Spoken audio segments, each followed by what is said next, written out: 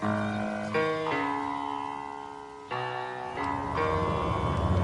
the right club. Be the right club today. Yes! Johnny, that's better than most. How about in? That is better than most. Better than most!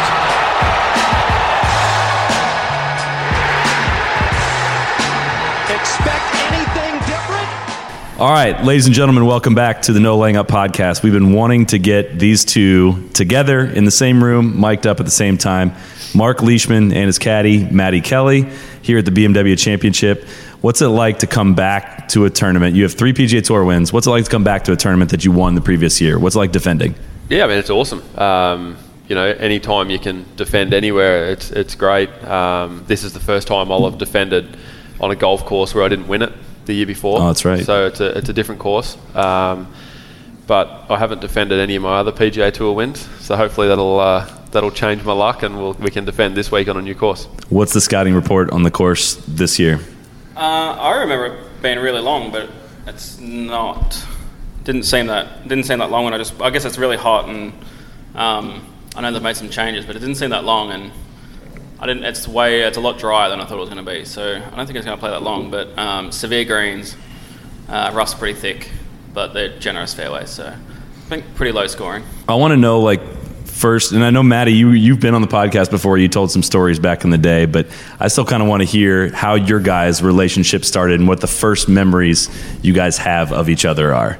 First memories ever? Or sure, yeah. Caddying? No, first memories ever. First memories ever. I remember we lived near each other in Warrnambool, and my first memories of Matty is being down the practice fairway at Warrnambool. We used to always go down there, and there was a good little chipping green down there that normally played into the wind. So where's Warrnambool for people that don't know? Warrnambool is about 3.5 hours drive southwest of Melbourne. So southern coast of Australia. Southern coast of Australia. Very cold water, lots of sharks, lots of wind. Yep. Working class town. So both of our dads were, in trades. And working class families. So we used to go to the golf course. We would practice mostly just seeing who could get the most backspin. Usually, on the green, trying to. We did the same thing as kids. That's all that mattered. I remember one of my buddies played a precept extra spin, and we all watched it backspin once on a par 3. We all had that ball in our bag the very next round. That was like a wet noodle. All we cared about was being able to backspin it. It's like when you got those Nike wedges. That was good. Yeah, I got a set of wedges, and I remember precept. I think it was a Tour Premium. Was it? It was the same as the Nike Tour Accuracy. Exactly the same golf ball. But we used to get them, and you'd find a big patch of divots and with the sand in them, and you'd be just tearing the shreds out of these golf balls. And I actually bought a diamond face, like one of those pure spin diamond face wedges. You guys probably didn't see those infomercials. No. It had like sandpaper basically on the face. It was a illegal wedge, but they had the infomercial on the Golf Channel as a kid, the pure spin diamond face scoring wedge. Every kid wanted one. They were the worst golf clubs ever made. It had like a crusted face, but you hit it 5 times and then it goes away basically. Yeah. But they sold a ton of those. First 5 times were sweet. They were awesome. A mate of mine, Leroy, he had the same one. He'd hit like 10-yard chips on the chipping green, on the putting green actually, right next to the clubhouse, and he could get them spinning backwards. They were a lot of fun. I remember those. So were you guys competing against each other in tournaments as kids, or how did you guys become mates? I wish we were. I wasn't good enough. Well, were you lining up in the same tournaments? Trying to, yeah. And Marc was a couple of years older than me, so he was always... I still am. Yeah, he still is a couple of years older than me. He was steps ahead of me anyway, and then with the age gap, he would be in Melbourne playing city, like pennants and stuff like that, whereas I never, at the same time, never competed. I guess when Matty started going to play in Melbourne, that was when I started to go and play interstate or around the world. So I was always a year or two ahead of Matty, but Matty was a good player, a really good player. We had some really good matches together. It was always good competition. It's nice when you can be growing up with guys who can play. Mm-hmm. There was quite a few guys at home that... Well, was it evident to you that you were like much more talented than a lot of your peers? Did you need to go elsewhere to kind of get the right level of competition when you were a junior, or when did you kind of realize how talented you were? Well, when Matty played well, it was a good match. Yeah. But yeah, I mean, when you can not play your best and win, that's when you kind of realise that you have to go elsewhere. Same struggles we have. Yeah. Yeah, totally. go elsewhere, and then everybody nodding along, listening to this. Like, yeah, for sure. Yeah, so it's the same. Well, not your entire career, but until you get to, the bigger tours. When I was playing national amateur events, when I was 21, again not having to play that well, and I thought to myself, well, that's the time where I need to take that next step and turn pro. So that's what I did. I didn't want to turn pro too early and struggle. We didn't have a lot of money and had to. I paid all most of my own way and everything, so didn't want to come out and run out of money. So I wanted to make sure that when I turned pro, that I was good enough and was going to make money straight off, which I did. Which I'm glad that I waited that long. Going back, you won the Warrnambool Club Championship as a 13-year-old. Yep. And you played in the same group as your dad. Yeah, we the club championships at home was 4 rounds of stroke play. So I remember it being really windy that week, 2 weeks that it was over. Even more windy than it typically is. It was blowing. It's typically windy down there, yeah. right? I remember I shot 77 in the last round, and that was like, saying that you shot 62 at Carnoustie or something. It was like, how'd really? you shoot that? Yeah. It was blowing pretty good. And, how many back was your dad? Like, were you guys tied going around? I'm glad we weren't, because I might not have thought it was legit. But no, he finished third. Okay. We just happened to play together in that last round, and the guy sort of choked coming down the stretch, and I handed it to me. So it was a good way to win my first one with not really any pressure. And Matty, were you playing in that one? No. Were you? Okay. No. I think my first one was I was like 14 or 15, so Marc would have been 16 or 17. Okay. So did you know, was it always a goal to come play in the US? Yeah, it was. On the main tour? I mean, when I was 13, you hope that you can just turn pro and do something as a golfer, whether it's a club pro or, I idolised both the club pros that were at Warrnambool. One of them's still there. So even that I thought would have been really cool to be able to do that. But probably once I was about 16, that became a goal to try and, get onto a major tour around the world somewhere. Obviously, your dream is to get onto this tour. I was lucky enough to play good at the right times and make it out here. And then, I've been successful since I've been out here. So it's I mean, you do have to pinch yourself occasionally. We get looked after very well, but I'm just, I'm really glad that I had to do the hard yards and work and get, I played on the smaller tours. I played on the Korean tour and the web.com tour and all those smaller ones. So it makes you appreciate how good this tour is. Yeah, you earned your stripes. Yeah. Yeah, we really don't have much to complain about out here. We're pretty lucky. Yeah, one of the guy that we know that we won't name, but he was going from the PGA Tour last year down to web finals, and they didn't have a courtesy car at the first web finals event. He's like, oh man, dude, I gotta get back on the PGA Tour. Like, no way. So they treat you a little nicer when you are the defending champ? Do you get like an upgrade in vehicle? Caddy does. You got an upgrade in vehicle? They gave me You got a vehicle, period. Yeah, I got a vehicle this week. Do all the caddies get vehicles here? I think they do it for the last 5 years, like defending champion, previous 5 years, get cars. Yeah, you got 4 more years of. Yeah. You just got to keep making it back. Yeah, exactly. Yeah, so it's a pretty good deal. I get the same treatment. Okay. Probably the only different treatment I get is I probably get extra tickets if I need them. A little bit better parking spot too. I saw they line up all the champions. Yeah, got a parking spot up front. Matty gets a parking spot this week too, which is what good. Other events do caddies get vehicles at? I'm not sure any. I remember the Byron Nelson used to give one to the winning caddy, a Cadillac. Like to own? To own, yeah. Oh, sweet. Yeah. So, but that lasted a couple of years, and it's no longer. But I don't think not that I know of. I think this is the only one. I was wondering why Matty was reading putts the back nine of last year at this tournament. This is why they give him a car this week. Free rental car for this. Matt, are you parking next to Patrick Reed this week? No, next to Ricky actually. Ricky Fowler. Shout out Big Randy. So yeah, you guys ran away with the title last year at Conway. I don't even far from it being over. You had, I think, a couple putts left. The screw was off and the flag was removed from the flag stick before even the final putt dropped. Was it that early though? I mean, it was a pretty saucy There move. were some early preparations. It was impressive, but it looked very routine. Well, I'd like it to be routine. I don't know. I didn't notice. I didn't do it deliberately. That's for sure. Marc rolled a nice one in the last too. So I guess, I didn't do it deliberately. It was that's a good tradition of ours too. Whenever you win a big match, like you take the screw off and try to act like you're taking the flag. I legitimately thought you hold that shot on 17. That tee shot. Oh, the tee shot. Yeah, that was looking good actually. That would have been nice. Get the trophy and a car. It would have been very nice. But does having been through that ringer a couple times and won a couple times, does it make it any easier coming down the stretch when you're in contention of a tournament now? I guess it does. I mean, to be honest, that last round of the BMW last year was probably one of the hardest rounds I've ever played. I was leading going in the back nine in Boston the week before, and didn't finish off the way I wanted to. Ended up, I'm not sure what I shot in the back nine. It was even or a couple over, or can't remember. But Justin Thomas ended up running over the top of me, and that was pretty disappointing. And then probably one of the only sleepless nights I've ever had before a golf tournament was that Saturday night before the BMW last year. I had a 5-shot lead, having blown a lead the week before. That was a bit of extra pressure, and one of the most satisfying days of golf I've had for a lot of reasons. One, because I got through what I needed to do and won the tournament, but we had my family was there.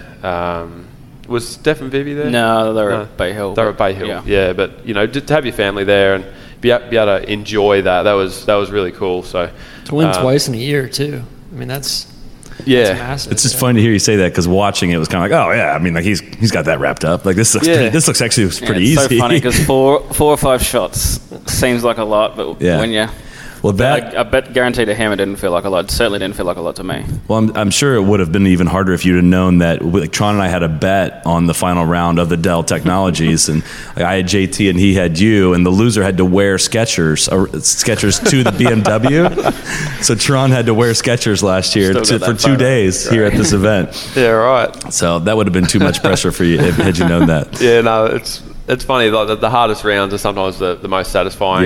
Yeah. I was just so much more determined, just having gone through what I went through the week before. It was very disappointing, and guess everything happens for a reason. Yeah, and you stayed hot. You rolled right into the new season, but you and JT were in the CJ Cup, the playoff there. I want you to take us through that second shot into 18, what the talking was between you and Matty, what you ultimately decided, and how that played out. Yeah, so it's a pretty good spot to talk about it, actually. No laying up. I hit a good tee shot down the last. I can't remember if I was tired or one back. But when you hit it down there, if you hit it a little bit too far, there's some trees before the next fairway. It's a funky little hole. Yeah, so there's water short, left, right, everywhere. It's an elevated shot, and I think I had 260 yards. Yeah, straight the yardage. It was kind of just cold and into the wind, which made the yardage, like it was only probably about 260, 265, which is normally no problem with a 3-wood. But it was cold and into the wind, which made it a lot. And the wind was playing like 285. And you're elevated too. The wind was humming. Yeah. It was a strong wind. And Sully, you were texting us and tweeting about it, and he was like the only live reporter. The feed went out. The live feed went out from the Golf Channel, so I was like legitimately the only one updating people on what was going on in Korea. Like 30 people stayed up to watch it at 2 a.m, and everyone was so mad that the feed went out. Yeah, so it was. I had to hit a little cut around the trees, and the ball was a little bit above my feet. Which is an uncomfortable shot to start with, and having to get that much out of the 3-wood in those conditions, it was touch and go. It was probably, it was very touch and go. What did you want to hit? Well, I was thinking about hitting driver, but then I thought I can't really do that because my heart's fluttering. Yeah, it's like I look like an absolute idiot if I hit a bad shot with a driver. So I said to Matty, he's like, what about we lay up over here? I said, there's no chance I'm laying up. Yeah, I said, there's no chance we're laying up. If we have to hit driver, we'll hit it. Yeah, and then the wind kind of went from maybe 25 miles an hour to 20. And I'm like, all right, I'm hitting it now. And I just nailed it. Came right out of the middle. To 10 feet, I guess. Yeah, it was 12 feet. The most impressive part was you guys nailed the high five. Like, you just nailed it. Like, caddies and players always mess up the high five. You guys just turned and just perfect high five. It was probably the best shot I've ever seen. Yeah. Not necessarily a major or anything like that, but golf shots was probably the best I've ever seen. And that was the shot that kind of always reminds me of how great it is to go watch golf in person. Like on TV, you just can't get appreciation for how much wind was actually into you and the physical elements of that shot and to hit it, And normally, because he did skirt that tree, I mean, it must have missed that tree by less than a yard. And we were talking about a decent cut around the tree. So to get that much out of a 3 would hit a lot straighter and just a tiny falling right. You got that shot, Tron? 260 into the wind with the 3-wood? Oh, no, I have it with a driver. These guys I stopped teeing the ball up. Oh, my God. So I hit driver off the deck on the tee now. Remember, good. I mean, the people on the left are safe. Well, and I swear, like it doesn't spin as much, and it stays straighter. And I swear, I almost hit my driver straighter off the ground than I do off a tee. Well, do you remember the story from the third hole from an earlier round during the CJ Cup as well? Yeah, driver did I hit probably? Well, what was the story exactly? I don't remember. It was the 9th. Well, I thought it was the 9th. Well, that happened in the 9th too. But the third, you hit driver off the deck, or like there was some kind of conversation on it, and Matty wanted the towel at Matty. Yeah, Matty wanted you to lay up, and you waved the no laying up towel at him and hit driver off the deck onto the green. He did it 3 or 4 times that week. So every time I hit driver off the deck now, I just wave the towel. Because you were there. I was going to hold it up to you, but you weren't watching. He was probably too taken by JT. Yeah, he was. This was earlier. They weren't paired yet. I mean, it's fun. I mean, a no cut event. You're going for that. And I mean, I'd had a good year the year before, but I always go back to it. Like I always play my best golf when I'm just having fun, not thinking about the situation. Do what I would do. You know, obviously there's certain situations where you've got to play a little bit smarter, but it's fun to hit driver off the deck. Yeah. And like I was saying, I know I'm not going to miss it left. So it's only I can aim left edge of the green. Yep. And it's either going to be on the green or right of that. Folks, summer might be coming to an end soon, although it doesn't feel like it here in Philly. But thanks to Travis Matthew, they are keeping the summer vibes going with their Endless Vacation collection that just launched a few days ago on September 1st. Newest arrivals feature button-ups, pants, and jackets, perfect for your plans this fall, plus all the polos, shorts, and hats that you love to wear on the golf course. Visit travismatthew.com to learn more about the Endless Vacation collection. Well, these last couple of years have been kind of just a kind of a breakout for you. And we heard Matty was on the podcast earlier this year, kind of give his estimation and reason for why that is. But what would you say has been the biggest difference in your game the last couple of years? Biggest difference, I mean, the driving. I think going to the Callaway drive has been unbelievable. It's after Bay Hill last year, I said it changed my game, which I really think it did. It's a lot easier game when you can be on the fairway and a little bit further up the fairway, hopefully. So that's been a huge difference. But I think also with everyone knows about it, but with what happened with Audrey, I don't care as much now about golf. It's what I do for a living. I love what I do, but it's not life and death. Just gave you some perspective. Yeah, it's a lot easier to hit that hook shot on 15 at the Masters around the tree, and if it comes off, awesome, which it did.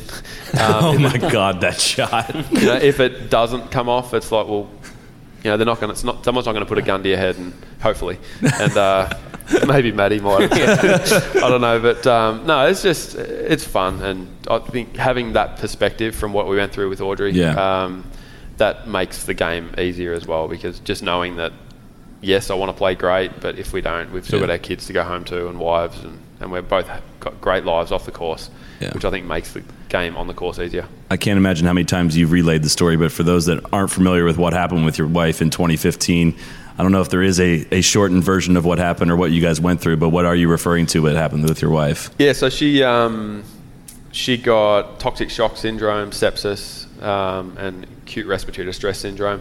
I was down at Augusta practicing for the Masters, and got a phone call to basically come home because your wife's got sepsis. Did you know what that was? I didn't. I had to Google it, and then I was sort of a little worried. You Google things, and it's not a great idea to Google it, but that's sort of how I found out.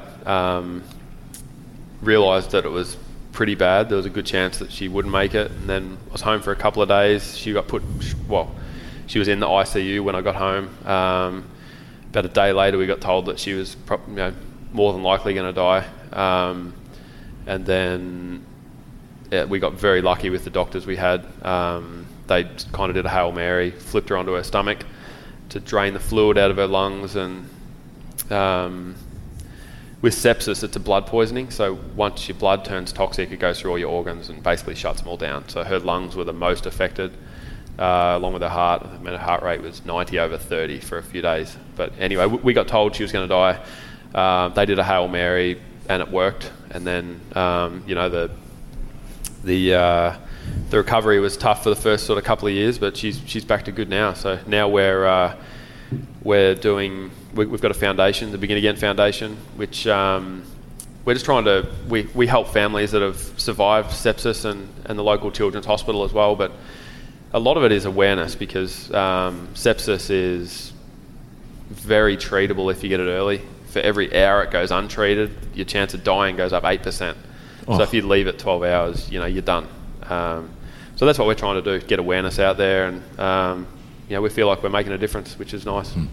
And when you say that the doctors were saying it was not likely she was going to live, is it true that they gave her a 5% chance of surviving? It was less than 5, but yeah. So when you have ARDS, so pneumonia is a spot of fluid on your lungs. ARDS is when your lungs are completely full of fluid.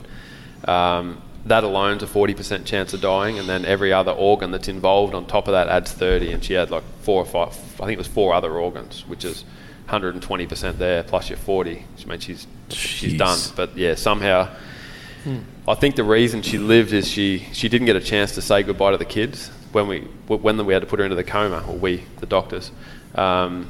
She's kicking and screaming and wanting to call the kids, and they're like, no, we've got to do it right now. So she didn't get a chance to do that. I think if she had got to make that phone call, she wouldn't be here now. So how long was she in a coma? She was only in the coma for about 5 days, and then when they flipped her onto her stomach, she was the first or second case worldwide that they did that without paralysing her. So they had to sedate her really heavily. So it took her 2 days to wake up from the coma. They took her off the sedation, and she was still out for 2 more days. So she's very lucky, and like I say, it's good has come of it, which is important. When you're in a position to make a difference, I feel like it's important to do that, and I feel like we're doing it. I don't know how to transition back to golf after that, man. But that's later that year, if I have the timeline right. That was when you at the Open Championship in 2015, right at the at St. Andrews, that you were in the playoff for. Yeah. So was that kind of adding the perspective, or what you just mentioned about how maybe you don't care as much about golf? Exactly. Was that kind of an immediate reaction to that, you think, playing so well? Yeah. I mean, looking back on that tournament now, I wish I had cared a bit more that week. Because I'm leading the I'm leading the Open with 5 holes to go, and on the old course. I didn't. Yeah, and I wasn't really feeling anything. It was not. I wasn't nervous. I wasn't.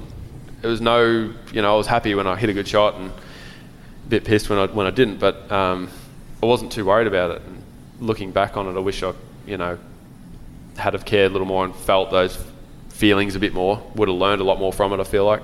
But Matty, did you pick up on any of that? Like, were you feeling the feelings? Oh, I was nervous. But I also found out my wife was pregnant that weekend, so I didn't. It was a weird weekend, because it honestly did just feel like another tournament, and he was just doing what he was supposed to do. That's kind of what we'd gotten used to with Marc. Like, he just does that kind of stuff. Shoots 130 on the weekend at a major. And going back, did you talking about how you just like being carefree on the golf course and having fun? Do you feel like it's your responsibility to keep him that way, or do you feel like it's your responsibility to kind of bring him back to reality and say, hey, we got to grind a little bit? He's very good at balancing the both of them. Definitely, it's my job to give him a kick up the arse if he needs it, but that's very rare. And I mean, we're going through a little bit at the moment where he's getting too down on himself, so it's like my job, so that's my job to like keep talking, keep bringing back the fun. So we're trying to bring back the fun a little bit, which that's really, actually, we've played with Tiger a lot, which whenever you play with Tiger, it focuses you in so much that you kind of forget about what you've done 2 weeks ago or whatever, and you just concentrate on the now, which I think this late in the season, being this tired, has really helped both of us, because we're both kind of spent. But obviously he needs to be a lot sharper than me. But What do you say to him when you need to give him a boost? Or We just- He doesn't have to say much. No. Yeah. He really only he has just to gives you that at me. look. Yeah. Yeah. You know, it's just a It's like, couple come of on, words. like, yeah, it's just not much at all. I don't know what the language is on this show. Oh, but it's explicit rated, so you Yeah. can say whatever you want. So he'll just call me a couple of words and I get the message. But it's nothing. I mean, you know, we're such good friends that Right. we could say anything to each other. And if either of us gets offended by it, we know that we don't. Like, if Matty says something to me and I get offended by it, which I wouldn't, but Yeah. I know that he doesn't mean it that way, if that makes sense. Yeah, it's kind of Yeah. with an end goal in mind. Yeah, exactly. It's not It's meant like, to- all right, he said that, but I know he meant it this way. And Yeah. it's good. Yeah. And we're good as well because, I mean, certain weeks we do spend a decent amount of time together off the course, but at the first few years on tour, we were pretty good at balancing that.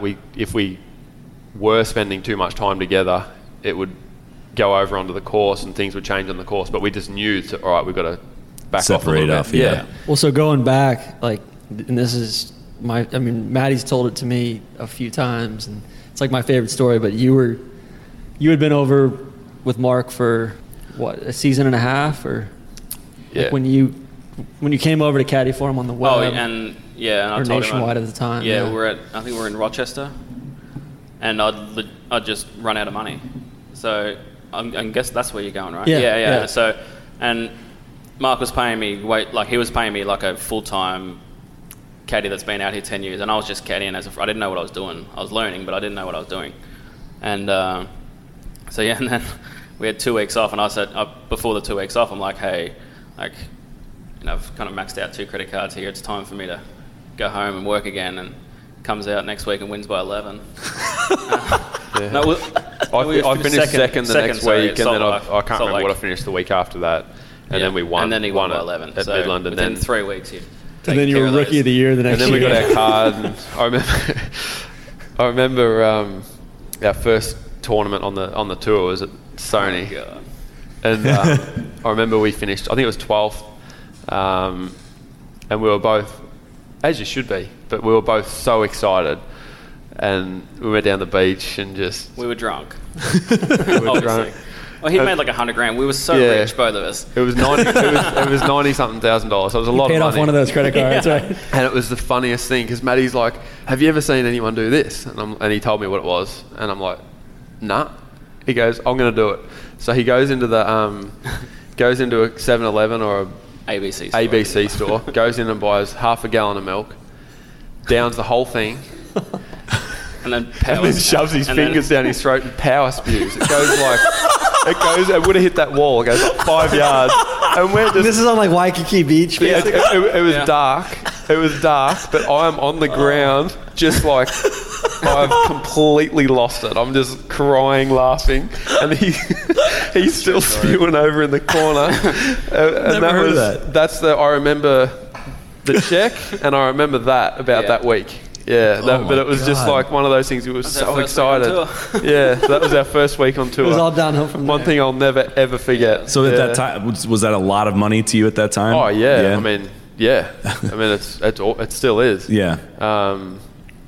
Growing up the way we did, it's you really appreciate the value of $1, and that's one thing that I really want to ingrain into my kids. It's going to be hard to do, but that's what I want to do. My son Harvey, he's all about money, and he's like, wants to know how much money I made and this and that. And last year after the BMW, he's like, "Daddy, how much money did you make today?" I'm like, $100. I got $100. So he thinks every time I win a golf tournament, I win $100. There you go. So that's. I was telling who was I telling that the other day? Brian Harmon. And he's like, "Man, I think I'm going to start doing that to my kids." But it's good that if they knew how much money we made. They'd go to school and they just think that.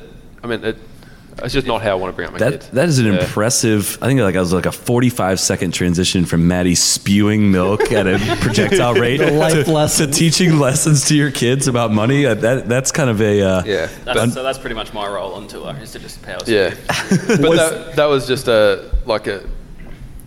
just we were talking about money, and you asked me, was that $90,000 a lot of money? And yes, it was, and it still is. Yeah. Was there a moment along the way when you're like, man, like next year, like, I got to get a real caddy? Or like, No, never. There was never, yeah. See, Matty, at the start, he didn't, really know the proper caddy way, but I guess he knew how to.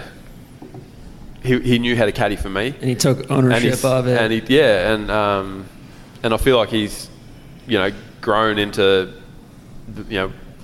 one a world-class caddy. If not the best caddy, out there. And no, I mean, no, I've talked to like Joe and Sam about it, like behind your back, and I'm like, no, like, tell me the deal on Matty. And they're like, dude, he's like, legitimately. He's gone from 0 to 60 in no time. He's exactly what I need, and it's great because he's earned the respect of everyone. He stuck by me when I've been playing bad, and it's just it's nice to have your best mate out there with you to enjoy the success and go through the low times, and it's just I've never really had another caddy come up to me and ask me, to caddy for me, because they know that we're solid. It's like the ultimate respect. Exactly. And that's the big compliment to Matty, I feel like. Yeah. For a player of your caliber, what makes a caddy a great caddy for you, or what makes Matty a great caddy? Well, obviously the numbers and all that. That's very important. It's knowing when to talk and when to shut up.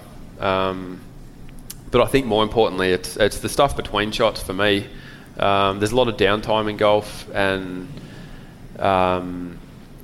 if you're thinking about your next shot, 5 minutes before you hit it, you're going to be so tired at the end of the week. Yeah. I've had weeks where I've done that, and I've been, you're worn out by Friday afternoon.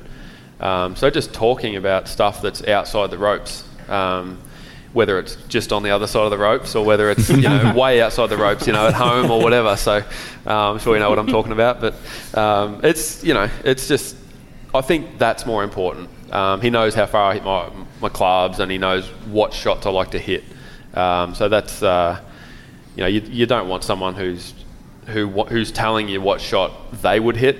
You want them to be telling you what shot they think that you want to hit. It's kind of just sense. A matching kind of a synergy of some sorts, and exactly. I feel like it obviously not nearly even remotely at the same level, but like when I have a caddy that we're just like seeing putts differently, you end up kind of trying to see the line in between it, and you don't commit to something like that. I feel like it's really hard to match up vision wise, and it's funny when I just finished walking the course, and I don't see the shots that I would hit out there anymore. Yeah. So every time Marc likes to hit a little, it's pretty straight now, but like tiny falling right fade. So every time I get up there and I just picture this little fade, it's nowhere near the shot I hit.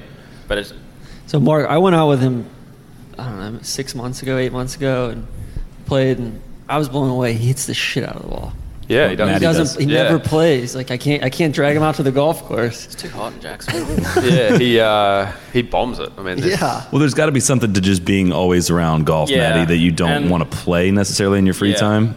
It started the idea of playing golf because in the last 3 years I probably played 3 times, maybe 2 or 3 times, but the idea of playing more, it's coming around. And we had a baby. She's 2.5 now, so that. When we're on the road for 27 to 30 weeks a year, I want to try and be dad when I'm home. So it kind of gets to the point where you kind of feel guilty taking 4 hours of your day away from her. And then, you try and give your wife a break as well. That's the other aspect of it. So we got to get Vivi and Freddie out there together. Yeah. Well, how much has being a dad kind of changed the way you view life on the road? Oh, it's totally different. When Marc had kids 4 years before me, and he'd always be like, I don't want to spend, 3 weeks on the road is a long time now. It's like, come on, dude, like suck it up. And now I can't go 3 weeks without the girls coming out. Either they'll come out or go home for the Sunday night, Monday, fly out Tuesday morning deal. It's changed a lot. There's no going out drinking with the boys. I mean, there's beers and having fun, but it's totally different. Yeah. There's no point to it anymore. A lot of day drinking. Home and spend the day. Yeah, he still goes hard. It's just in the presence of the family. Marc, last year when you after you won, there's like the best little video of your son. He's like, "Wait for me, Marc Leishman." Oh, really? We say that, we do that all the time. What's it like? So you live in Virginia Beach, is that right? What's your reasoning for living in Virginia Beach, and what's your home game like there? Do you play a lot when you're home, and what's life like there? My reason for living there is my wife. She's from there. So we got to be away from our families back home in Australia, our mum and dad and siblings. How'd you meet your wife? In a bar, actually, in Williamsburg, Virginia. What were you doing there? I was there for a Monday qualifier on the nationwide tour at the time. So I think it was before the qualifier. I think it was like the Saturday night before, so we had some time to kill, so we thought we'd better go out. Terrible bar. But so went, looked for a decent-looking girl and went up to her and it's like, "Is this the best place to go?" She's like, "Well, yeah, it is."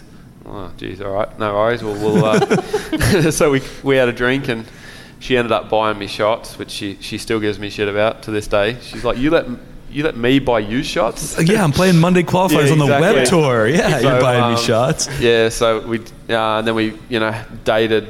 Oh, she went back, had to go back to Virginia Beach that night.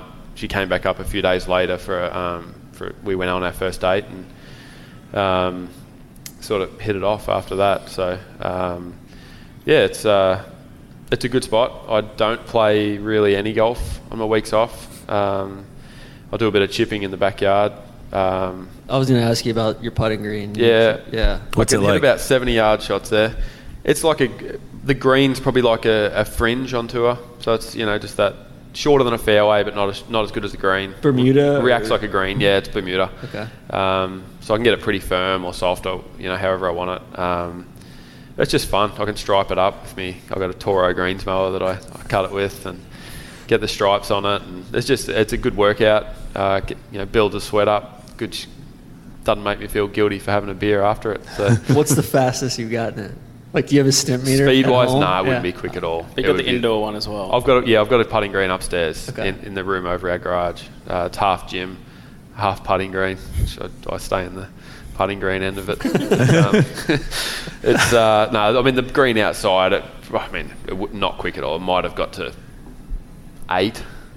When it was. So what do you do with really your free good time at home then? Free time, or your time? I don't know if it's free time at all. Yeah, a when lot you of have time. kids. Yeah. With the kids. Yeah, it's we got with the foundation now. We've got a lot of obligations with that. I like supporting other charities, so I do a lot of charity days. But yeah, mostly just spending time with the kids. They've just got into Topgolf, so we take them to Topgolf every now and again, the boys, and they'll go and whack some balls. I generally don't hit too many there, but there's other activities to do at Topgolf. And then little daughter as well. So during the day she keeps me busy. I normally try and give Audrey a break when I'm home, and she can go do what she needs to do, and I'll look after Eva, and I just love it. It's great being a dad. So we heard about what the celebration's like when you make $90K when you're a rookie on tour. What's it like now when you win a tournament? Do you guys go out? Is it a big party after a win? What's it like? You had 2 last year. How'd that go? Yeah, last year I had a party at my place after the BMW. After Bay Hill, I drove home to Jacksonville. I got home at midnight. Just had a beer and blasting music, all pumped up, or like what's it? No, it's very like. And then after BMW last year, I remember you texted me. You're like, "Yo, come downtown." Yeah, we went downtown and we got to a bar. I was with Joe, Ricky's caddy, and we had 2 or 3 beers with dinner. And it's just you're so flat. Yeah, it's just like you're so worn out. And also the end of the season, so it's a bit of that. But again, a couple more beers, nothing. There's no nightclubs or anything like that involved. It was not. I wish we had great stories for you, but there's really nothing. Yeah, I went out for dinner after Bay Hill with my agent, and then I wish I could show this to everyone listening. But is there a photo here? We filled it up. There's quite a few photos, but we can always include those in the show. The trophy. It fit 7 cans of beer in it. the BMW trophy. So that was a very good night. But yeah, my first win at the Travellers, I didn't really feel like I celebrated enough. I guess I thought I was going to have more wins sooner. Plus I played the following week. It was just, I wish I had celebrated that more. So after these ones, I made sure I celebrated them properly, and we did that. It's made some good memories at the golf course, and then with the parties as well. So it's good to work hard, good to enjoy your success, and then party hard as well. Well, along those lines, I'm kind of curious to get your feedback on. I feel like we care a lot about who wins tournaments. The end of a broadcast is always focused on who wins. How different does like a T5 finish feel from like a T15 finish? Well, it depends how it happens, really. Sometimes, I walked away from the golf course. The Byron Nelson this year, I was outright second and was not, I won't say flat, but I felt like I let that slip away a little bit. Mm-hmm. And then, you can shoot 64 on Sunday and finish 4th or 10th and be pumped with that. Yeah. So it's all It depends on the last day. Depends on the last day, I guess. Yeah. But I always say to my wife, like, if I do have a bad day, give me 10 minutes and I'll be fine. I guess there's a lot of guys that aren't like that, but I try and separate the golf and the off the course stuff. But yeah, a top 5's a good week. That when you get that text message off the tour that tells you how much money you've made, where you are on the FedEx Cup, that softens the blow a bit if you've had a bad day. Yeah, totally. When we get those texts every Monday, it's like, you played with Tiger 12 times this year. 12 times. What do you talk to Tiger about? Like, what does Tiger like to talk about? Did he ask about the no laying up towel? He did, right? Yeah, he did. Yeah, the towel? Yeah. Yeah, all sorts of stuff. We legit ran out of stuff to talk. It's just like, it's like you do with any friends. You kind of forget half the stuff you talk about because it's just... Everyone says he perks up when you ask about his kids or to talk about his kids. He loves that part. Yeah, he loves talking about the kids. Yeah. I can't think. Yeah, you're protecting the code very well right now. It was just, there's nothing, there was no story, like there's no... It's nothing out of the ordinary. No, nothing out of the ordinary at all. Same thing you would talk to your mates about. Like, Does he have a nickname for you? Marky? Are you Marky? Leish or Leishy? Leishy. Yeah. You got to get him into Aussie rules football. He's into rugby. I think because Stevie was so into rugby that he probably watched a fair bit of it. But Mark, what's your biggest disappointment in the game? Biggest disappointment? Probably... Well, it's probably one of my biggest moments, but biggest disappointment is probably not winning the British Open in 15. I had pretty good opportunity there. Even after the first 2 rounds that I was nowhere to be seen. And then really good weekend. But I had opportunities. I had a pretty good opportunity on 18 with a wedge in my hand that I hit not the greatest wedge shot in the world. Hit a putt on 17 that looked like it was going in and didn't. And missed a short one on, I think it was 16. So 3 opportunities on the last 3 holes of a major.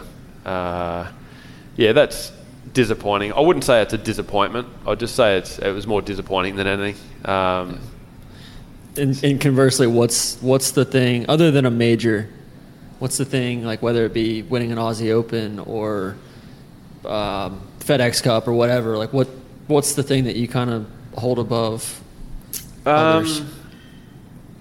Well, you hit nail on the head, a major. It would be great to be a part of winning President's Cup team in that team environment. I feel like that would be really, really cool. I don't know if we want to get Matty started on No. the setup and all that. Yeah. One of the bigger events in Australia as well. There's a lot of things that I want to do. FedEx Cup's a massive one too.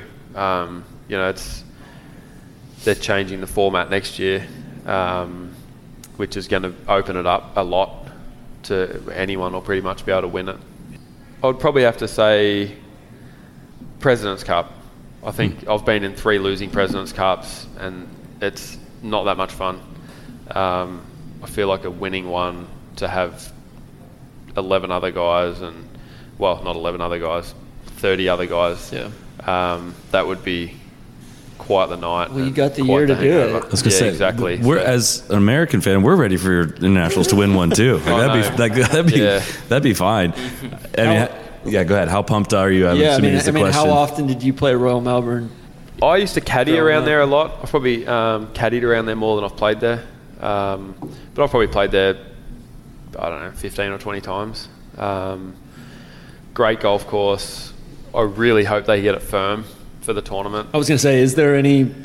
It seems like I've talked to Matty at length about this in the past. Like, it seems like the tour kind of sets it up how they want, where, will Ernie have a little bit more leeway to say, hey, this is how we're going to set it up? I think he should. I mean, I know that happened at Liberty National, that, the captain there could pretty much set it up how he wanted to, but I think they need to, get it really firm and really fast. Play it like it should be played. Kingston Heath last year or 2 years ago at the World Cup didn't play like it should be played. It was very, very soft, and for anyone who had played there before, it was a massive disadvantage. So I think as long as it just plays like Royal Melbourne, doesn't play like a course that's over here. Those fescue run-up areas are so good. Yeah, it's amazing. I mean, you can putt from. It's like the fringes are. I mean, all golf courses would love to have them as their greens. What's it like, kind of playing sandbelt courses in Australia and kind of seeing that in your childhood, coming over and playing the style of golf that's played in the United States? It's very different. I would say the biggest difference is not the firmness of the greens or the speed of the greens. I would say the biggest difference is that they prune the trees in America, and they don't do that in Australia. So if you hit it in the trees in America, you can generally get in and at worst chip it out. Australia, you got the tea trees. If you hit it in the trees in Australia, if you don't get bitten by a snake, you'll lose your ball. It's brutal, and if you do find it, you're probably better off not finding it. So you've got to be a lot more cautious off the tee. It's just a completely different style. So one that I grew up playing. So I was a little more conservative at the start of my career, and you have to adapt. So that's one thing that you guys love to do when you come over for the President's Cup is hopefully need to adapt a little bit.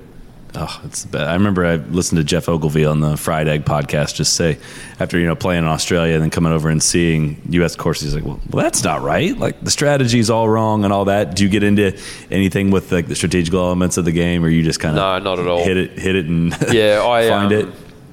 Yeah, I think you can get too into that there for a little bit.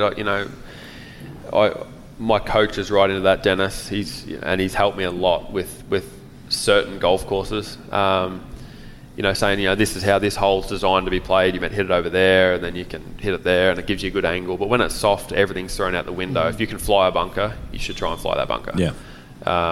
Because if the greens are soft, you can hit it anywhere, and it doesn't really matter, unless the rough's like 8 inches.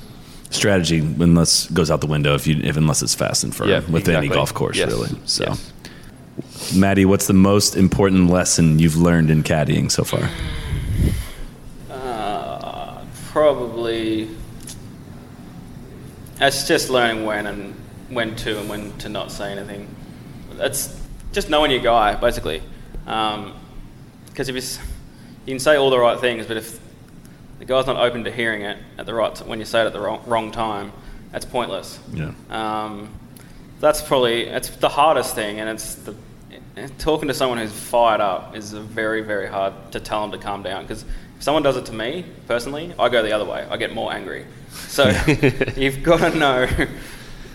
I'm very hot when I play golf, so that's another issue. But that's the hardest and most challenging part of the job for sure. It hasn't really been a learning lesson, I don't think. Maybe there has, and he hasn't told me, but that's still to this day still working on it, basically. I feel like I'm pretty mature on the course, but I'm sure occasionally it would feel like Matty's almost like a bit of a babysitter. When things aren't going right for a couple of hole patches, it's almost like, all right, we've got to get this bloke back into line. How are we going to do it? It's like if a kid's going off, it's like, how am I going to get him to think everything's okay? First hole of the tournament, it was 50-50. It was into the wind, so Marc had hit, and we tried to hit this hard 8-iron, which caused it to spin, and it got up in the air, and it was never going anywhere else but the hazard, and we make 6. So walking to the next tee, I said to myself, the most important 30 minutes of this golf tournament is the next 30 minutes. So we've just got to hit the next 3 or 4 greens in a row. And if we can do that, he'll calm down by then, and ended up hitting the next one to a foot, and it was a tap in. So that helped, but didn't have to say anything. Hit a great shot the next shot, but that's when you start preparing yourself. All right, if we miss this green, that's when you've got to say something. Yeah. That's the sort of stuff, that's what I think about going. Thankfully, it was a long walk too. It's like an 80-yard walk to the next tee. So that's the sort of stuff. What's the meanest thing you've ever said to Matty during a round? Oh, you could say whatever words you want to on this podcast too. I think I'm normally pretty good. Maybe this is a question for Matty. No, yeah. I call myself all sorts of names. Yeah, he's more. Gets mad on himself. Yeah, because Opus Dei Society. Because I've always one thing I've always said to Matty is that I have him caddying for me because it's a partnership, but I want his opinion. I don't want him to tell me what to do. I just want him to give me his opinion, and then at the end of the day, if I still do what I want to do, and unless he stands in front of my ball, the decision, which you hit the he shot. has done a couple of times. But it's like I say, at the end of the day, I think it's my decision, and so I more get angry at myself because I feel like it's my mental error if I hit a shot I don't want to hit, or whatever. Awesome. Well, glad we finally got to do this. We'll let you guys get out of here. Appreciate you taking the time and all the stories, and especially the one of you spewing milk all over the beach in Hawaii. That's one of the best ones I think we've ever heard. What was that called? What's that? What was that called? Just the move? It was just fingers. No, we didn't have a name for it. Now it's the Matty Kelly. It's the Matty Kelly. So, all right, guys. Thanks so much for coming on. This was a blast. No worries at all. Appreciate it.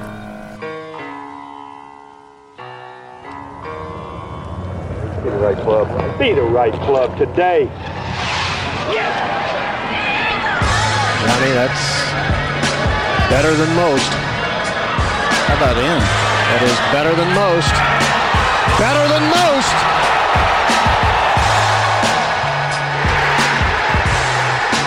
Expect any